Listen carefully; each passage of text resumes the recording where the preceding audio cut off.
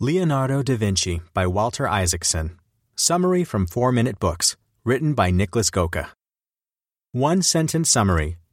Leonardo da Vinci is Walter Isaacson's account of the life of one of the most brilliant artists, thinkers, and innovators who ever lived.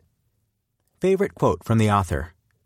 Once you have tasted flight, you will forever walk the earth with your eyes turned skyward, for there you have been, and there you will always long to return. Leonardo da Vinci.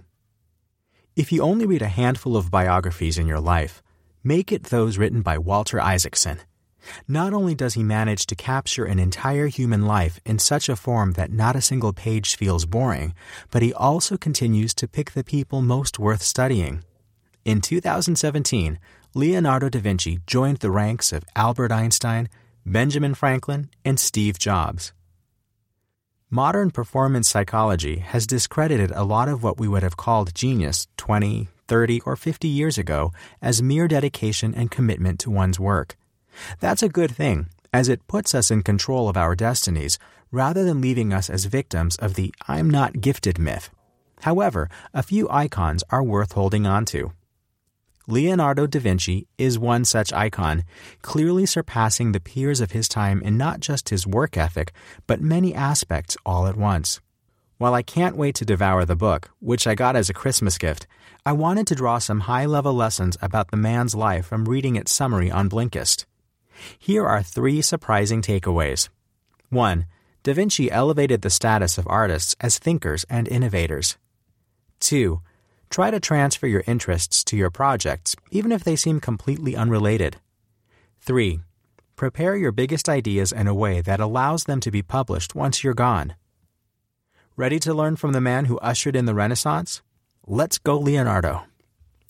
Lesson 1. Leonardo da Vinci is the reason we see artists as artists. Saying Leonardo da Vinci is one of the few people who still deserves the label genius in today's world is obviously a mouthful. However, in no way does it indicate he didn't work hard to sharpen his talents.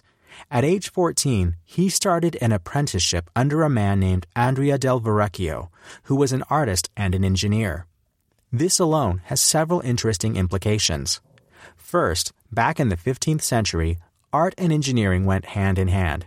Science was meant to be approached creatively, and in turn, the principles of science, like the study of human vision and geometric forms, found its way into paintings and sculptures. Second, just like you might hire a gardener or carpenter today, people used to order handcrafted art on commission. Someone could walk into Del Verrocchio's workshop any day of the week and pay him to make a custom statue of Hercules, for example. Third, because of the commission payment model, it was easier for artists to make a living. Today, how much you earn as an artist is mostly based on fame. Companies like Medium or Patreon are trying to change that. That said, it also meant that art was treated like a commodity. It was only when Leonardo reached fame and fortune and was hired by kings to do his work that the reputation of artists all around was elevated. Finally, painters and sculptors were respected for their creativity, more thought was given to their work, and innovative breakthroughs from individuals could reach the masses. Lesson 2. Infuse even the most random of your interests into everything you do. What's most remarkable about Da Vinci is that he fundamentally changed our thinking in not just one specific area, but across a range of disciplines: painting, sculpturing, frescoes, biology, anatomy, medicine, engineering, architecture, and a lot more. To use a modern term, he was an expert generalist. He illustrated math problems with artistic sketches, made sculptures of wax from human body parts to understand how they work, and studied the human eye to improve how we perceive his paintings. However, in today's world, where all these different fields have advanced so far already, we're discouraged from being good at a lot of things and told to specialize and become great at one thing. For some, this is easy, but for people with many interests like me, it feels like a curse. But our obsession with experts is not just frustrating, it may also be wrong. Imagine what happened if all of the brightest people were stuck in one narrow topic or channel of thinking.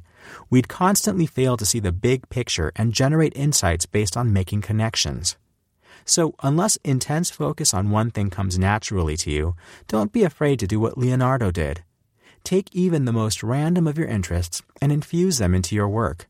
Approach math like a painter would, writing like a gamer would, or business like a doctor might. We're bound to learn a lot from you if you do. Lesson 3. Make sure your thoughts have a way to reach the world after you die. Speaking of learning from you, so that we can, you first have to share. Most people don't want to be a writer, YouTuber, or person of public interest. That's fine, but it probably robs us of some of the greatest ideas of mankind. For example, thanks to a donation of corpses from a university, Leonardo was able to study human anatomy in detail.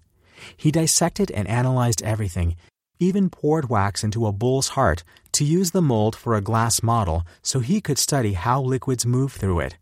Along with hundreds of drawings, he wrote thousands of words documenting his insights into our biology, even describing the basics of modern illnesses like arteriosclerosis. Sadly, these notes only caught dust for hundreds of years after his death, practically hindering the field of medicine from advancing. The exact mechanics of fluids in the heart were only understood over 450 years later. What can we learn from that?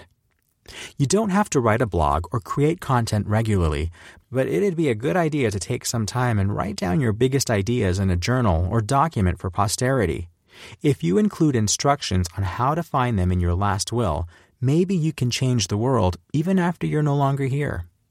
Leonardo da Vinci Review. Make no mistake, a Walter Isaacson book is a behemoth. Leonardo da Vinci even has a version with lots of illustrations, which I can't wait to dive into. But until you have time for that, spending 20 minutes to read the summary on Blinkist and looking up some of Da Vinci's artwork on Wikipedia is a great way to get to know the man. Who would I recommend the Leonardo da Vinci summary to? The 17-year-old who gets a lot of flack from his parents for trying to become a pro gamer. The 48-year-old neurosurgeon who feels somewhat stuck in her technique. And anyone who's never written down their big ideas.